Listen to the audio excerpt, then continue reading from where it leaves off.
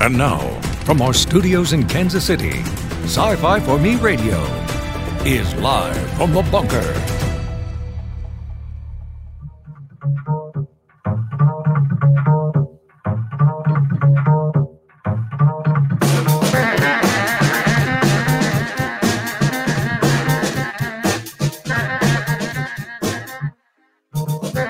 Welcome, everyone. Helps to turn on the microphone.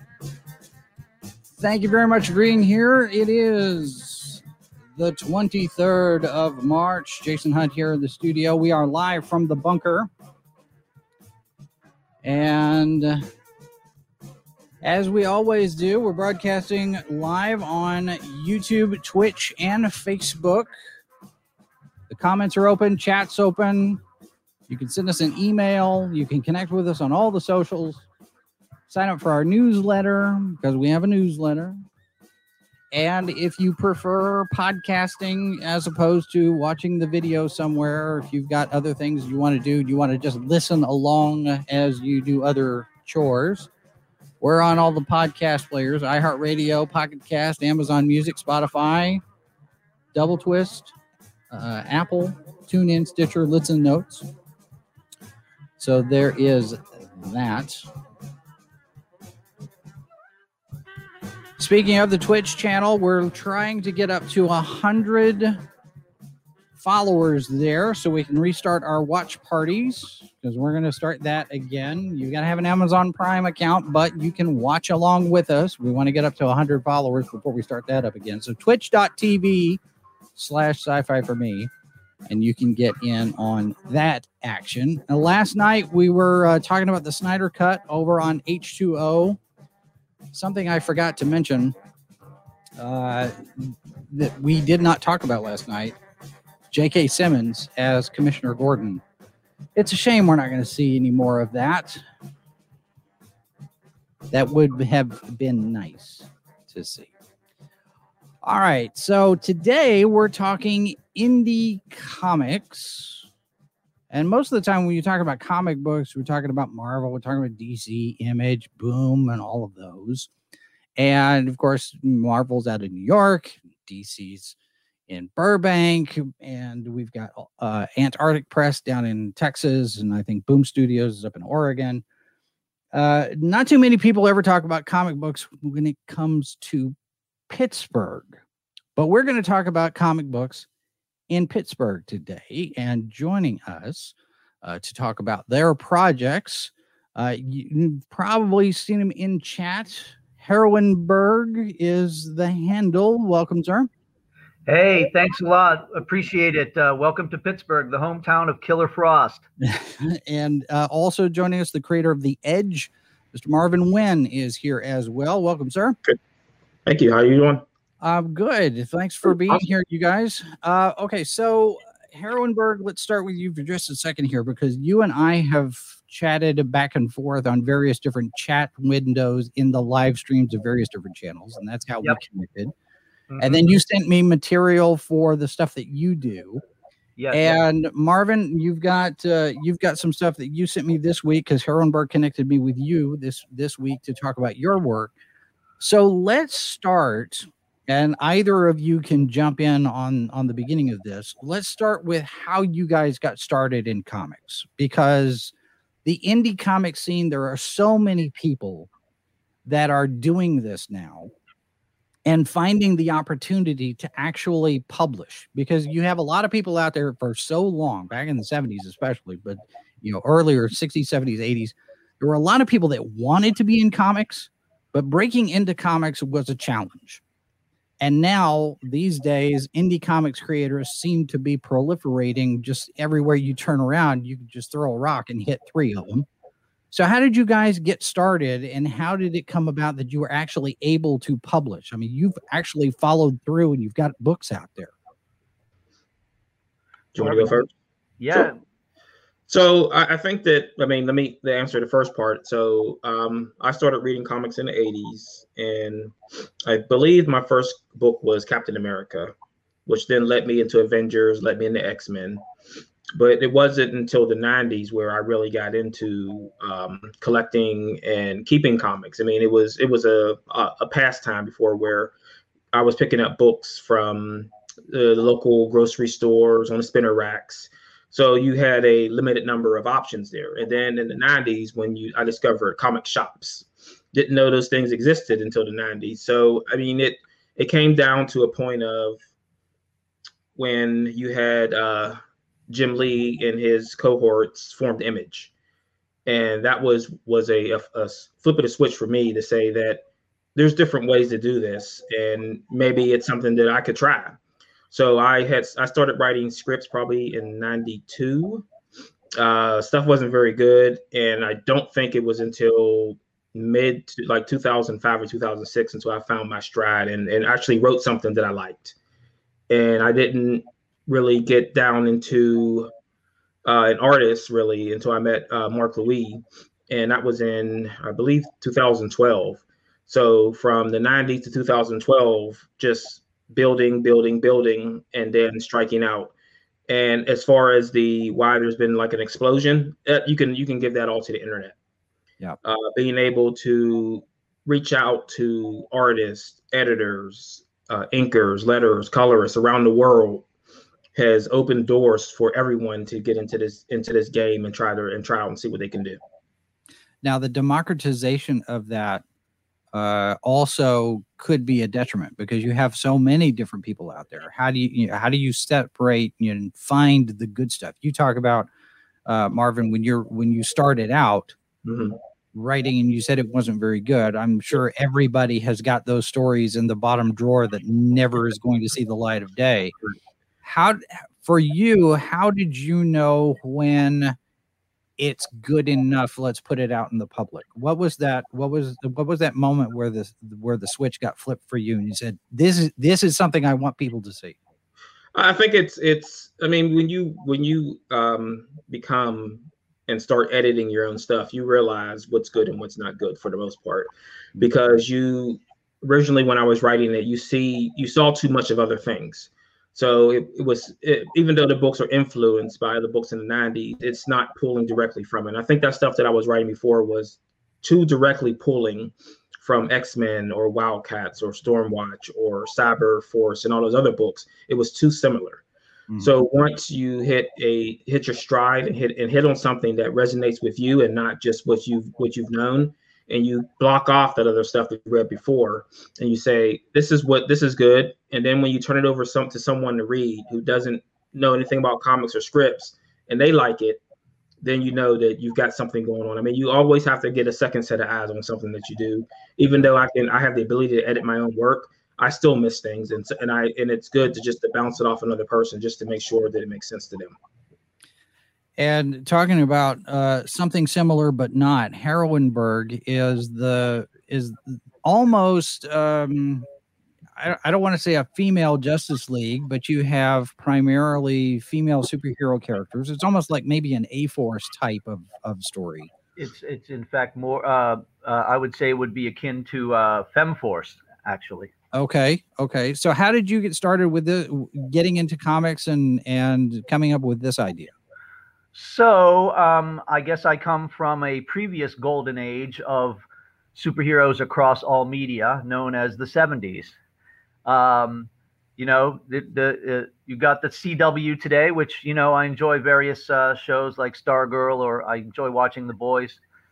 But back in the 70s, there were tons of superhero shows. And it was the first time that a lot of them had female stars. You had Wonder Woman, Electra Woman, and Dinah Girl, Isis, Bionic Woman, even Colonel Deering from Buck Rogers, the Lady Pilots and Battlestar, etc. Right. So so just out of a spirit of honoring that, I started Heroineburg. But my origins in the 70s include, seeing Star Wars the week it came out, buying Star Wars #1 by Carmine Infantino art the week that came out. And then following, I literally went to the newsstand. We had a newsstand down the street. First, it was owned by Eddie for 40 years, and then it was owned by Mark for another 30, I guess. And, I'd come in third grade, say hi to Mark, get best baseball cards, get comics, discovered George Perez's Teen Titans and read that whole Judas Contract thing. Discovered Carmine Infantino's series on Dial H for Hero. Sent in a whole bunch of heroes. They never published any of them, but I realized in 1980-81 that you could create your own heroes and get them published, whether it was DC or not. Shortly after that, high school and college, there was the black and white explosion and the indie comics explosion. Then I discovered comic shops back then, and bought titles on First and Comico and Eclipse, and discovered AC Comics, FemForce, and what was I going to say? So that showed that back then, of course, there was no internet, but I was very immersed in independent media culture in general. In other words, the idea that you could publish your own thing, whether it be a cassette, a record, a magazine, a comic book, all of that was happening thanks to, everything from the Xerox machine to record pressing plants. I was very into the music scene. I was in the 80s cassette culture, which was a scene of issuing cassette labels all over the world, and people would trade and sell. So, back then you had to call people on the phone or send them physical correspondence. And that's what all of these 80s comics people did, whether it was the Hernandez Bros, Love and Rockets, or TMNT, or Cerebus, Dave Sim, those were all big books in the 80s. So yeah, I kind of followed comics very closely until the end of the 80s, and then made a decision that I could not purchase both comics and records at the same time. Just couldn't afford it. So I stopped buying comics and kept following all the TV shows and movies instead, right? That started to come out in the 90s, like Xena and things like that. Right. And Dark Knight. So I was in the music scene, and I still am. I had a record label, and I actually promoted a lot of concerts of touring bands. And so I'm very familiar with the idea, just in general, of contacting people all over the world by phone and by letters, right? So when the internet came on, that's just a new thing, right? Yeah. A new, faster, and cheaper way of doing it. Heroin, since you're not paying the long distance bills anymore. Right? The long distance bills in the 90s were pretty horrendous. Yes. Yeah. And there are people who are of an age that will have absolutely no idea what we're talking about. Definitely. Of long distance call. Of an age, exactly. Yeah.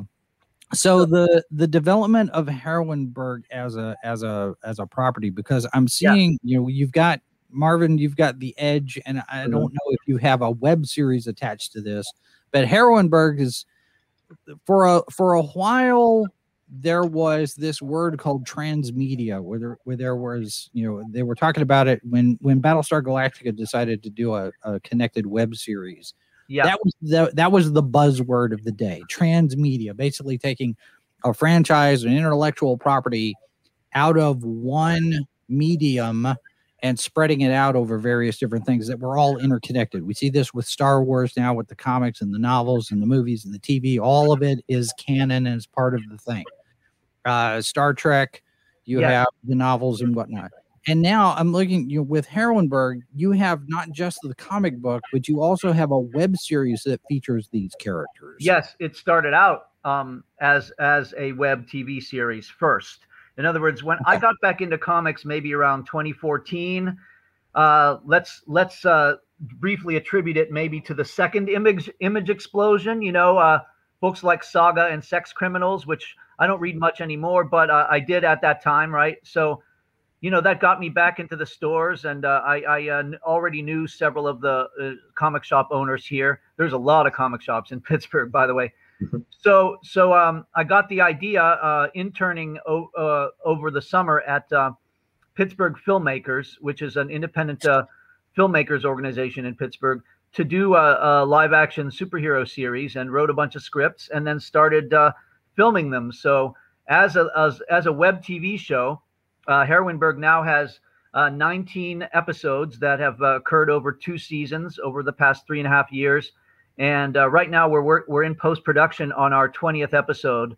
So yeah, it started out as a web series, and I was pretty much in charge of everything, from directing to writing to location scouting to making the costumes, and I hired people out who have been very, very helpful to help us sew the costumes or to build our website. Andy makes our website. He's an amazing webmaster, as you can see from the front page there of the website. And, we have, I would say we have about 30 or so heroines and villainesses, and then maybe another 50 or 60 actors doing other parts. And, we have a handful of camera people. Marvin sometimes works second camera. And so that went on for a couple years, and we started to promote it worldwide as physical, as digital downloads from the web. People were ordering them all over the world, especially in Europe. Actually, we have a lot of fans there, and I decided about 3 years in, to turn it into a comic book series. And so the comic book series itself is based on the video series. It shows stories that happen in and around the episodes. So they're actually new stories. They make allusions, of course, to the episodes, but they're new stories in themselves. And what you're seeing as far as all of these drawings, and these ones are done by Jason Wright, by the way, who is a good friend of mine who works for DC Comics. He just finished coloring the Metal Men series. What you're seeing there are actual renderings of pretty much of the actresses as they look in their costumes. So, the way the comics look is dependent on the video series, since the video series started first, and these ladies are full-time are actresses. Most of them are amateurs. A couple are professionals. They come from the music scene, the comedy improv scene, the theater, the amateur theater scene. A couple of them are burlesque dancers or belly dancers. A couple are cosplayers.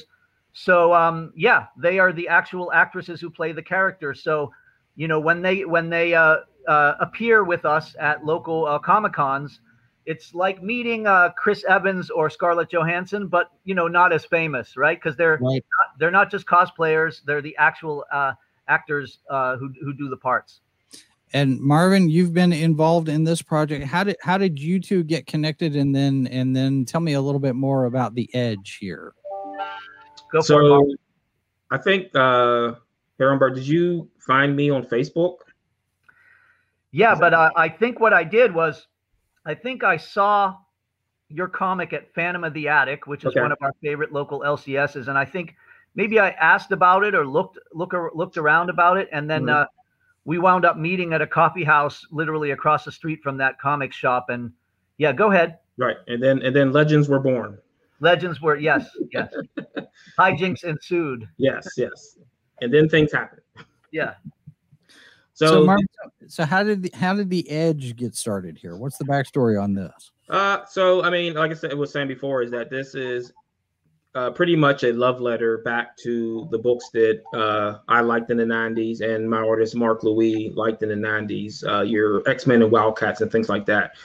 It's a sprawling story. So it starts with this drug that's called the Edge that only one of the characters is fully aware of it.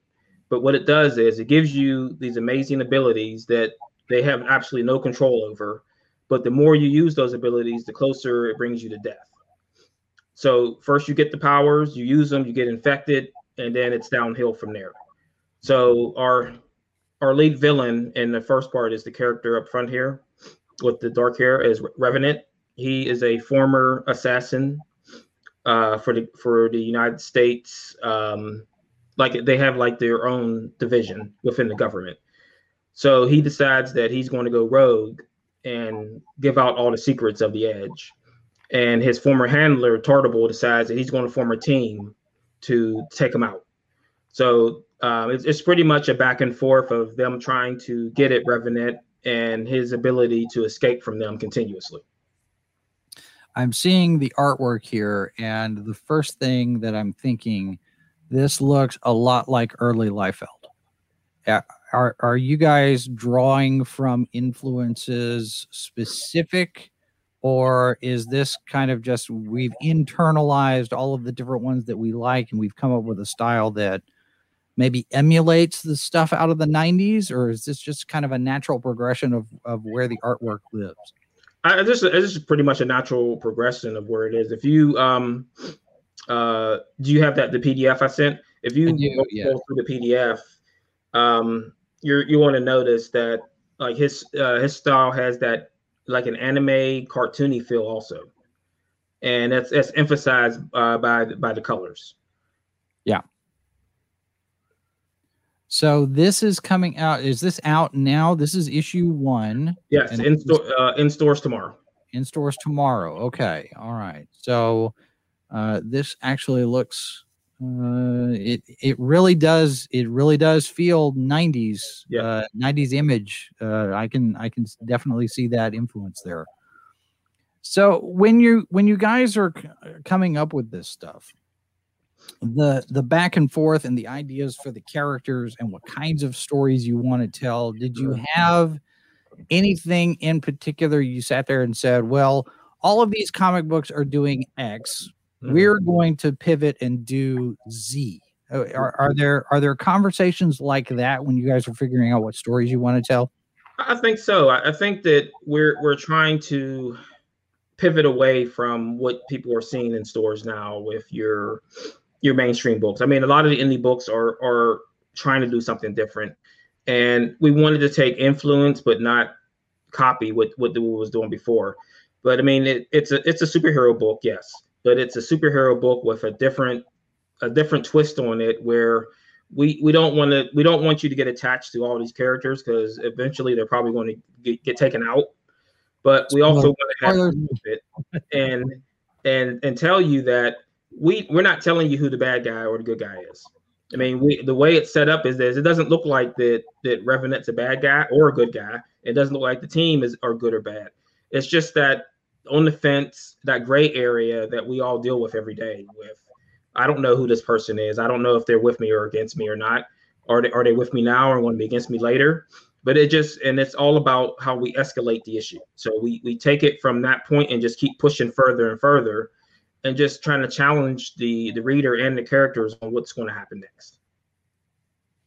And Herrenberg, when you guys come up with stories on your end, is there that kind of discussion of what you want to avoid, or you just have your favorite types of stories to tell, or both? Yeah. So I would say if Marvin's aesthetic is 90s, and that's awesome.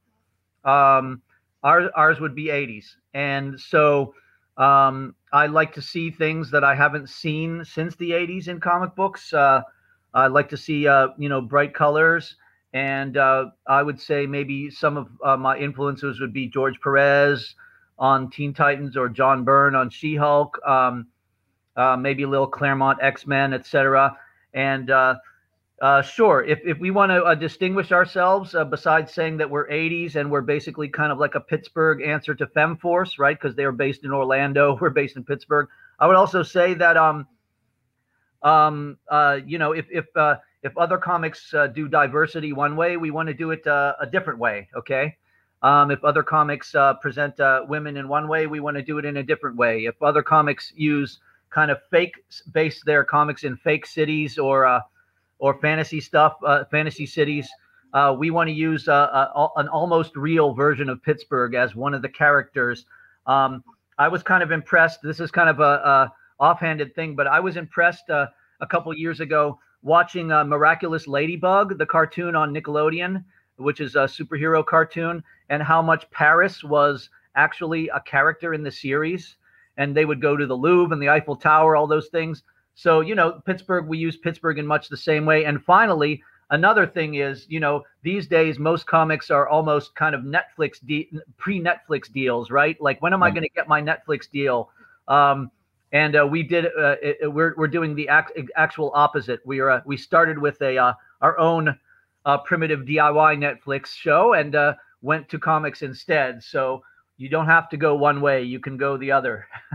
Now you mentioned the website or the web series. You say primitive DIY. Yes. It's obviously low budget. I mean, you guys have limited resources, just like everybody else that does. What kind of challenges have you had in producing that series, and what kind of feedback do you get from people? Is this just Andy Hardy putting on a show in the barn, or has the feedback been fairly positive? Yeah, we've actually had a lot of good feedback. So we've been compared to. I would say the first comparison might be the campiness of Electra Woman and Dyna Girl, but we've also been compared a lot to Power Rangers, and we've been compared to Roger Corman productions like Black Scorpion, which is a big compliment, And of course, like I said, everything from Linda Carter to Lucy Lawless kind of factors in here, as well as some more recent shows. So we've had. We have a steady fan base of downloaders on the video side of things, and we've had several really great comments and compliments. One of our biggest fans actually is Jessie Milestone of Mindless Entertainment, and she was very nice to do with us. She's doing another one with us coming up, streams with the heroines themselves. So normally, it's just us talking about the series, but on her show, I would say maybe once a year, we get a chance to actually have 2 or 3 ladies dress up, talk about not just their characters, but also, their accomplishments as people in Pittsburgh and what they do. They come from all walks of life to put on the spandex and capes. So, yeah.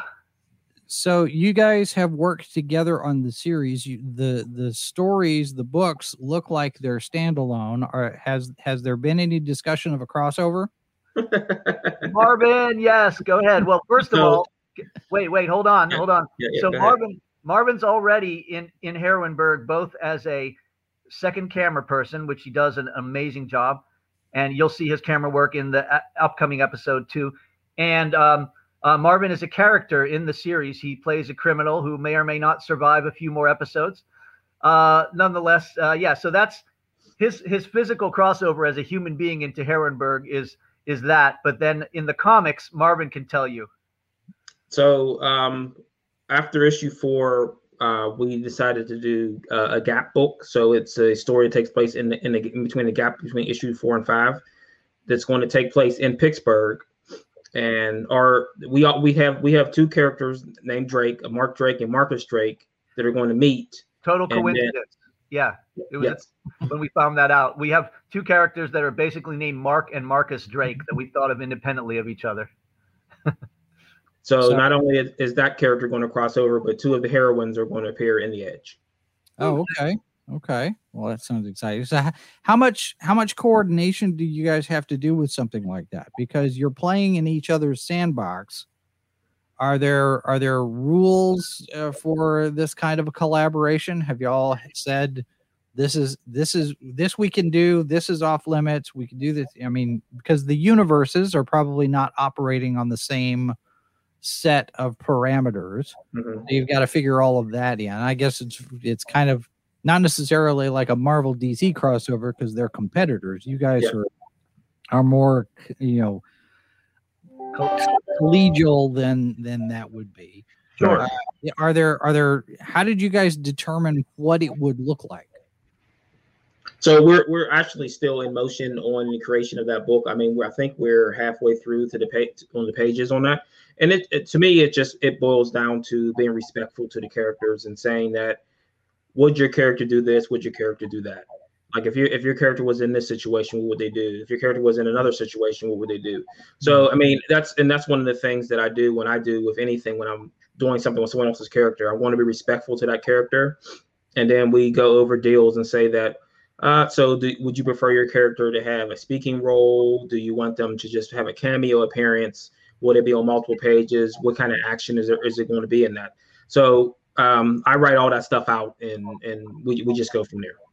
Yeah, Marvin would probably, when we get to that point, Marvin will just call me up and say, "Hey, is it okay if I do this with X heroine?" And I'll probably say, "Yeah, sure."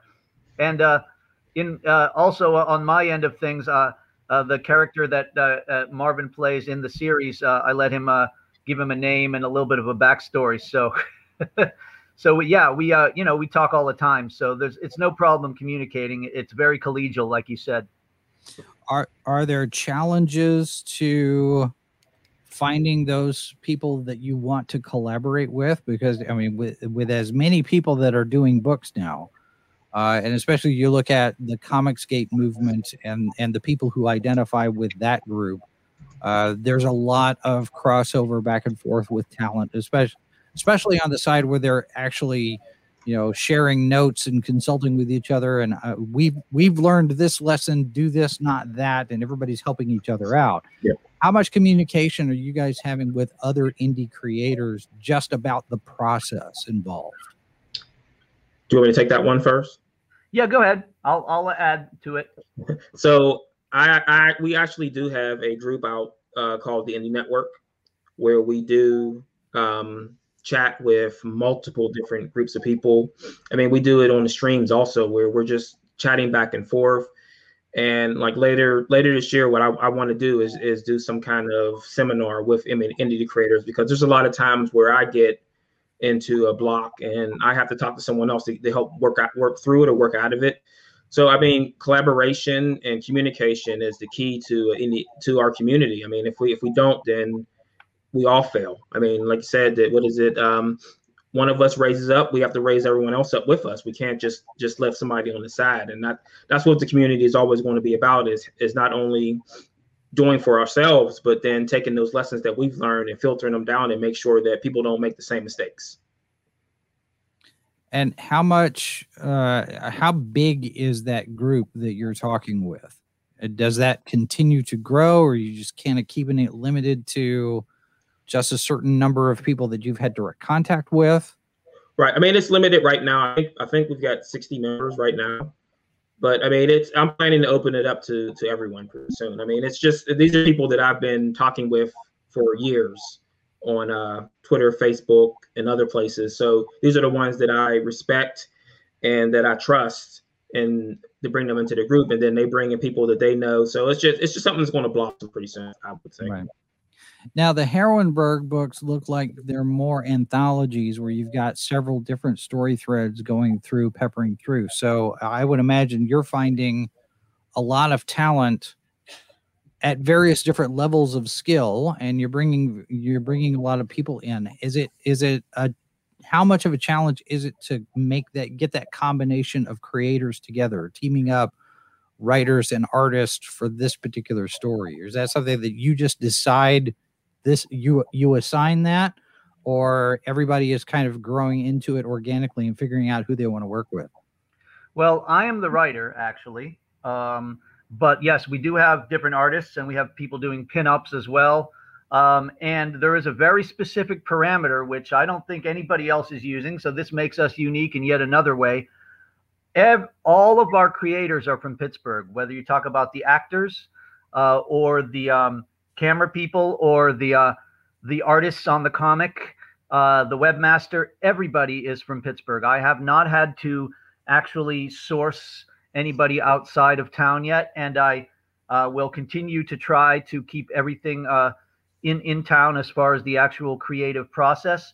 But like you said, we do a ton of networking and link all over the world to various creators and other comic book companies as well. So our cover artist Jason Wright, he works for DC Comics, so he's obviously one of the big connections outside of town, but he lives here. And like I said, he colored Shane Davis on Metal Men, and he colored Hal Jordan. So he's got a long history in comics. And but otherwise than that, I mean, one of the guys that did a pinup for us is also a DC artist, mainly from the 80s and 90s. He's a caricature artist in Pittsburgh now. His name is Howard Bender. You'll find him on stuff like Superman and Ghostbusters from the 80s. But everybody's from Pittsburgh, so that's the main thing, is we keep it all in house. And they're easy to find because if I have to consult with them, I call them on the phone or I go over their house and work on stuff together. Just like with Marvin, really. Right. Now, the one thing you're talking about, Marvin mentioned everything being on the internet now, where now you have those opportunities to coordinate with people all over the world. Yes. And it would seem to me that presents some opportunities to connect with creators. Is there a particular reason why you want to keep it just to Pittsburgh? It just kind of evolved from there.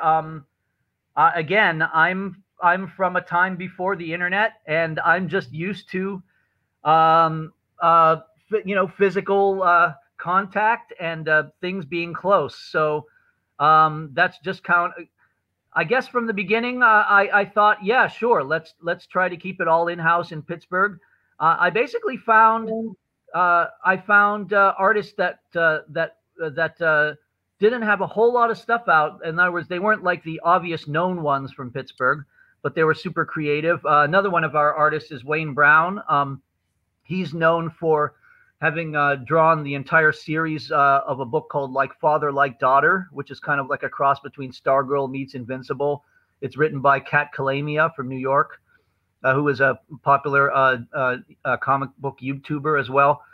But yeah, it was just an idea of if it's going to be called Heroinberg, I'd like to keep it local and involved with as many Pittsburgh people as possible. So there was no overarching reason for it. It was just a matter of comfort and proximity, I would say. Right. Marvin, are you collaborating just with Pittsburgh creators, or? No, I got people from outside the country and inside the country on the edge. It seems like there's a lot of that where you have all of those connections being made, especially with these projects that are going to Indiegogo, the crowdfund projects. So let me pivot to that here for a second, because have either of you done any of that yet? Should I start, Marvin? Yes, go ahead. Cool. So no, I haven't, and I have a very specific reason for not doing it. I figured out a different way to do it instead, which I don't think, again, another way we may be almost unique, because I've only heard of a couple other people doing this currently at all. No crowdfunding.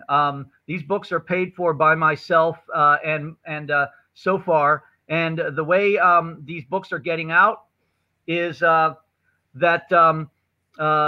I guess I guess I should maybe tell a little bit of the story. So there is a Facebook page called the Plan C Distribution Network.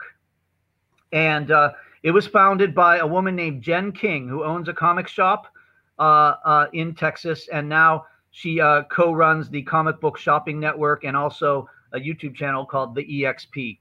So Jen's idea was that during the Diamond shutdown and the COVID problems, creators and retailers would network through this one page called Plan C, and over 120 retailers were on that, I think, maybe even more, and a lot of creators started posting their stuff. So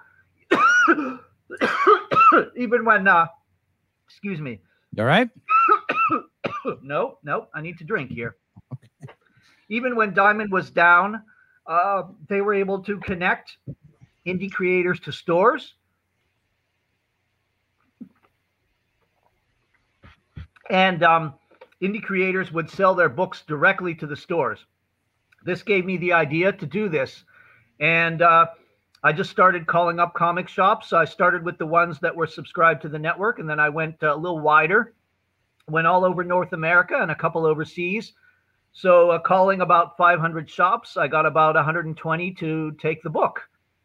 So we created our own DIY Diamond. Remember, I'm super DIY, and I'm used to doing this since the 80s, writing, calling, doing whatever you have to do to book a band, to mail a postcard, whatever it is. So that's what I did. I booked a tour for Heroinberg and got the ladies into over 120 stores. Both issues at number 1 and number 2 are in a list of stores that's listed on the website. People can, of course, order it directly from the site as well.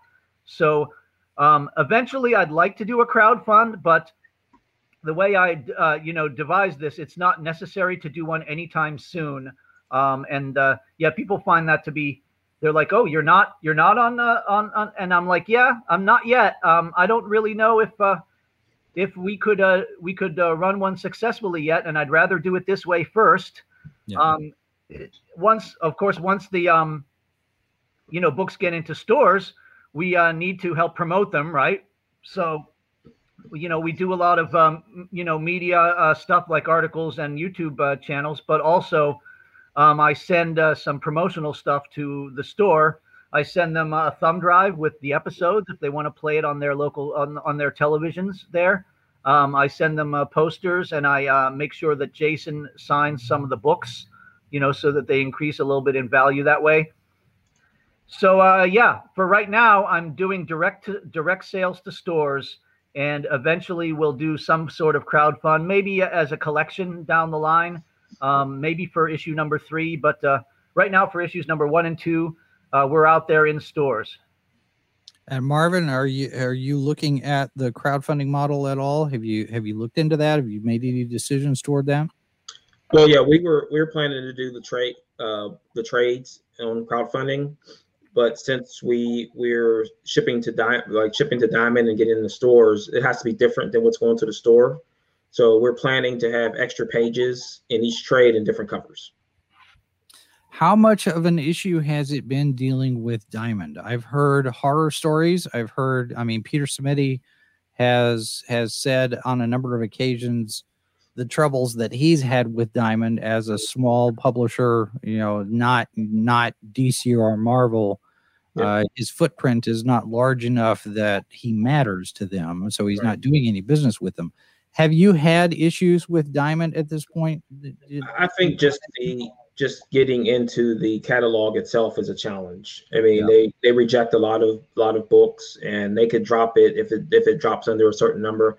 But I think that at certain times it might be a necessary evil to use such a service, because some of these stores will outright refuse to even talk to you if you're not in the catalog. Right. So I think that in certain cases, it's a good idea to get into that catalog, get into the stores, and then build a relationship with the retailers. And then you may want to cut the cord and say that now that we're in your stores and you're familiar with us and you see our books are selling, now we can go direct to you. Right. Have you had conversations with the other two, Lunar, and what's the other one now? LCS? UCS. I don't think UCS is doing books anymore. They've just been more or less looking, because I am on their channel, so it looks like they're just doing back issues. Okay. So Lunar, I know they signed a deal with SourcePoint, so they may be opening up the door for other publishers to get in with them. But I mean, it just seems like everything is a work in progress now, and with the shifting with Diamond and everything, we just don't know what's going to happen next. Yeah. So it's just to our benefit to promote as much as we can, get in front of the retailers, get in front of the customers, and say that like we're viable and we're an option to those other things that you might not want to look at. Now, what about printing and fulfilling? Because if you've got Diamond, for example, as a distributor, or in the case of Heroenberg, you're going direct, you have to be able to print enough books to satisfy whatever requirements are for your distribution. Is that an easy thing to set up? Are you guys doing print on demand as orders come in, and then you roll things out, or are you having to print books ahead of time and just hope for the best? Yeah. So, go ahead. Yeah, you're good. Go ahead. Should I start? Yeah, go ahead. Okay. Thanks, Marvin. Yeah. So, I mean, first of all, you mentioned Peter Samedi. One of the reasons we started going direct about a year ago was because we had submitted to Samedi and thought he was going to have a distro in place, and it hasn't happened yet. So, we decided just not to wait. He's a great guy, obviously, but he would have to hire a considerable amount of employees to make that dream a reality, right? So you know, when it happens, it happens. It'll be great, and we have our submission in. But in the now meantime, you're talking about this is alternate distribution. Alternate distro, which hasn't happened. So you were talking about print on demand. Yes, I would call it print on demand is what we do. But guess where we print our books? Pittsburgh. Yeah. Right, just like everything else. So it's pretty easy to demand that they get printed when you can, just call up the local print shop and get them done. In fact, the print shop that I print them at is a place that I work for part-time doing some jobs for them.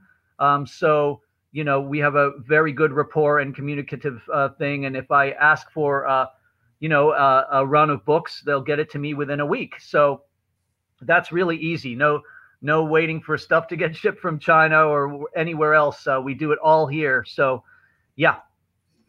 Does that price get affected by how many you run? I mean, you have kind of a unique set of circumstances there. Yeah, it's higher price. Okay. It's higher price. It's smaller runs. So, I mean, obviously, we can't sell our books at of course, Marvel and DC are jacking up their prices too. So they're almost at I mean, if we sell a book at $6.99, it's almost like Marvel and DC are very close to attaining that absurd price anyway, right? But yeah, I mean, our books go in stores for $7 or $8, and at the small quantities we make, they're pretty much made for slightly under $4 a piece. So yeah. Marvin, what about you? Are you having difficulties, or is it fairly easy for you to have the books ready to go when they sell, when they get distributed? With Diamond says, all right, we need 5,000 of these. Can you just load them in a box and send them? Yeah, I mean, I think it's. I mean, with the way printers are now, where you have those two options of the offset and the print on demand, and the print on demand option is flourishing now because like in the most cases, you can't tell the difference between the printing styles now. Like you've got Kablam out there, and then they also have their Indie Planet store backing up their printing works. Yeah, exactly. I mean, but the difference is that with the print on demand, you're generally not going to get that price break if you print more books than you do with offset. So with the offset option, you're pretty much getting the more you print, the cheaper it is. So you can pretty much get your prints for almost like $1.50 almost. Well, and I've got a copy here of Heroinberg #2, and the quality on the printing, this is pretty impressive. I mean, you're on glossy pages. I mean, it does bring to mind the days of Image, back in the 90s and such, but you've got glossy pages all the way through here. Yeah, it's like an 80s book. It's like an 80s book printed on 90s paper. I don't know. Yeah. Have you had any discussions about doing newsprint to kind of bring your costs down a little bit, or is that not an option where you are? It's just really so much easier to do it the way we're doing it with what you're holding in your hand. And it really looks so much better anyway that, I mean, think about it. Like, like I said, at this point, like a lot of these mass produced books are almost at that price anyway, and we're still a lot cheaper than your average crowdfunded book is. So, kind of taking the middle ground there. And I like to keep it as high quality as possible. I like the fact that a company like Alterna uses newsprint. That's a pretty cool idea, though. And I do love the idea of newsprint comics, and I have a lot of them. So what's next for the two of you? Where we've got The Edge and Heroinberg issues number what? What's coming out for the two of you next? Me first? Yeah. Okay. So issue 2 of The Edge is slated to be in the May previews. We are right now finishing up issue 14 of The Edge, and also 2 Gap books, and then the side story with Revenant. So we're pretty far ahead. So after issue 2 is solicited, we're going to be going bi-monthly with the book. So it'll be coming out faster. All right. And for Heroinberg, where are you going next for this? Well, the thing that we have out right now, which is available, is the second issue that you hold in your hand, number 2. Mm-hmm. That is available, as I said, in almost 120 stores across North America, and as well a direct order from our website. It's not like Kickstarter or Indiegogo where you have to fill out a bunch of information. You literally just click one button and you can order a copy. It's $9.99 including postage. So, slightly more than in the stores, but very convenient. But we do encourage everybody to look at the comic book shop list on our website. And if you're near somewhere that sells it, go and support your LCS by all means. And on the video side of things, our newest episodes, which are out, are the 2-part episode 18. It's in 2 parts. It's an hour long, so people get it in half-hour chunks. And the current episode that is in production, I'm actually going to be seeing the raw cut for it tomorrow, which means all the edits, including Foley, soundtrack, and effects. So, if most of it gets the seal of approval tomorrow, I'm thinking that we're going to have episode 19 out and available for download by mid-April. And we will be able to announce it on all of our channels. All right. And we just put the link to the YouTube channel in the chat for anybody that wants to check that out. Our YouTube channel itself, yeah. The YouTube channel, it does not have the episodes. Remember, you have to download them from the website. But the YouTube channel does have hundreds and hundreds of outtakes and clips, characters introducing themselves. It has the Herwenberg number 2 intro, which our character Vendetta talks about on the video. And we also have, this is something Marvin and I collaborated on together as well. We have a series on the YouTube channel called Comicsburg. And what that does is that highlights and spotlights local comics creators and comics shops. And if you look on the YouTube channel under the title Comicsburg, you'll find 6 episodes of that so far. The newest one is actually an interview with a local comics creator, Grant Lankard, who currently has a Kickstarter for a book called Beowulf. And we also interview some of our own creators, like Wayne and Marcel are interviewed in that series as well. And we talked to several stores. We talked to Geekadrome and Heroes Inc.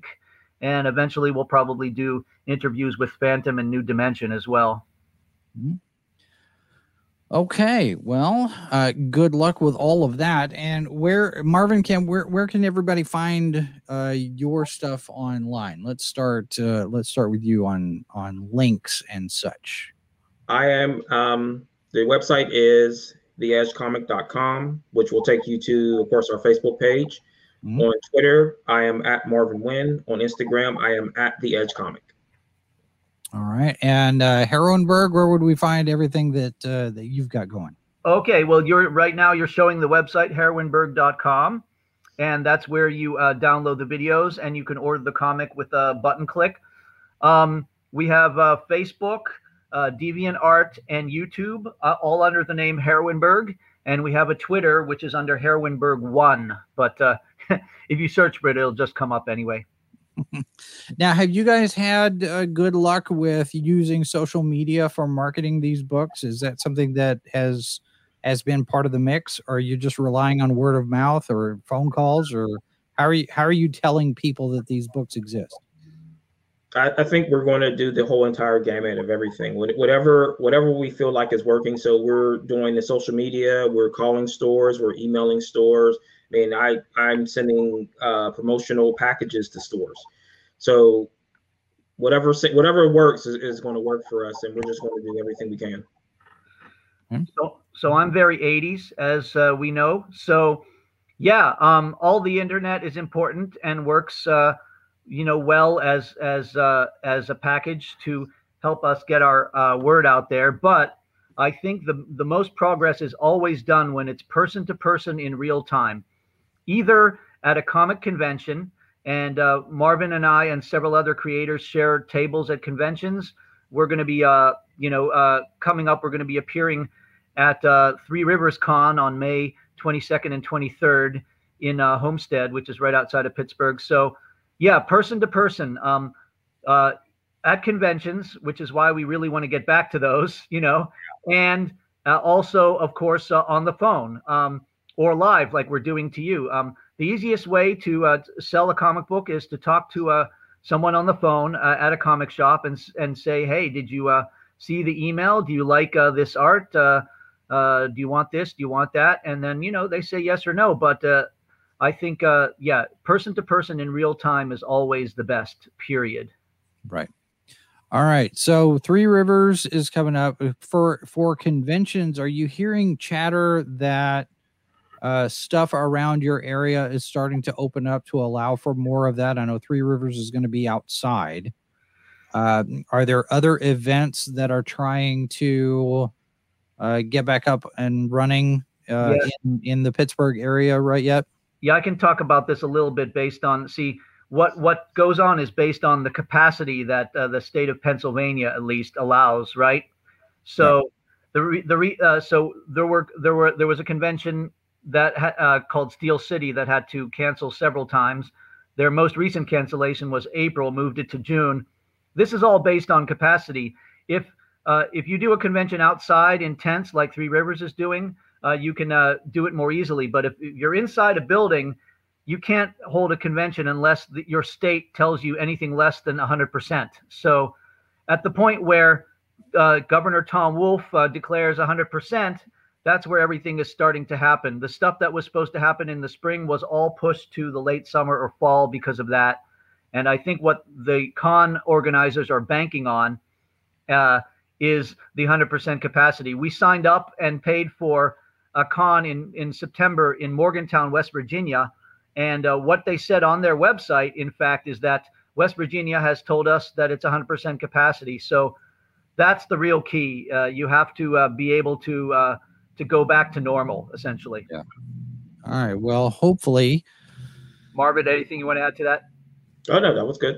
Okay. Hopefully we'll get back to some semblance of normal before the end of the year. We still continue to do our school closings cards as we do our reports on schedule changes. It hasn't stopped. We started March 15th, 2020 when all of this started up again, and it just continues. Hopefully this year we're going to start seeing conventions actually get back to that, because if we get back to 100% capacity like you're talking about, that's going to open things up quite a bit. But there's still going to be people that are not going to want to get out into the crowds. So maybe virtual stuff is going to be a part of that as well. So there might be opportunities for some indie comics panels for you guys to participate in online still as the year progresses. So, yeah, we've done a couple of those, right, Marvin? Yes.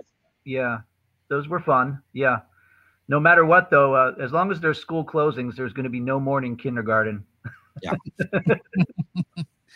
All right, gentlemen. Well, thank you very much for being here today. We do appreciate you stopping in and talking with us. And those of you, we're gonna put you guys back in the green room. We got some things to follow up on after the show, so stand by there. And those of you who are watching here, thanks very much for being here and being part of the conversation. This week we will have a new TARDIS sauce conversation, hopefully talking about further conversation about Torchwood. That is not going to be on Friday. We're going to try to drop it on Saturday at 1 p.m. Eastern. And then last night we had our discussion of the Snyder Cut on the H2O podcast, so feel free to check that out. If you are new to the channel, we do invite you to subscribe, have your notifications turned on. We have 7 programs in production here at Sci-Fi for Me TV. We do think that you might find at least one that you like. And on your way out, if you would consider giving us a little bit of a thumbs up there, and share the links to any of the videos that you enjoy. And we do invite your feedback. We've got an email address, livefromthebunker@sci-fi4me.com, or you can leave a comment, and we will be back to do this tomorrow. Judah Engelmeyer will be here. He's been on the Ranker Pit a couple of times talking about what's been going on with Star Wars and the PR woes that they've had. But we're going to expand that conversation to look at other companies that are having to deal with similar situations. So he'll be here tomorrow at 1 p.m. Eastern. We do invite you to join us for that. And that's going to do it for us today. Thanks very much for watching, folks. We will be back with more later. Don't forget, if you don't stand for something, you'll fall for anything. And there are always 4 lights. This has been a presentation of Sci-Fi for Me Radio. Copyright 2021 by Flaming Dog Media, LLC. All rights reserved. No portion of this program may be retransmitted without the express written consent of Flaming Dog Media.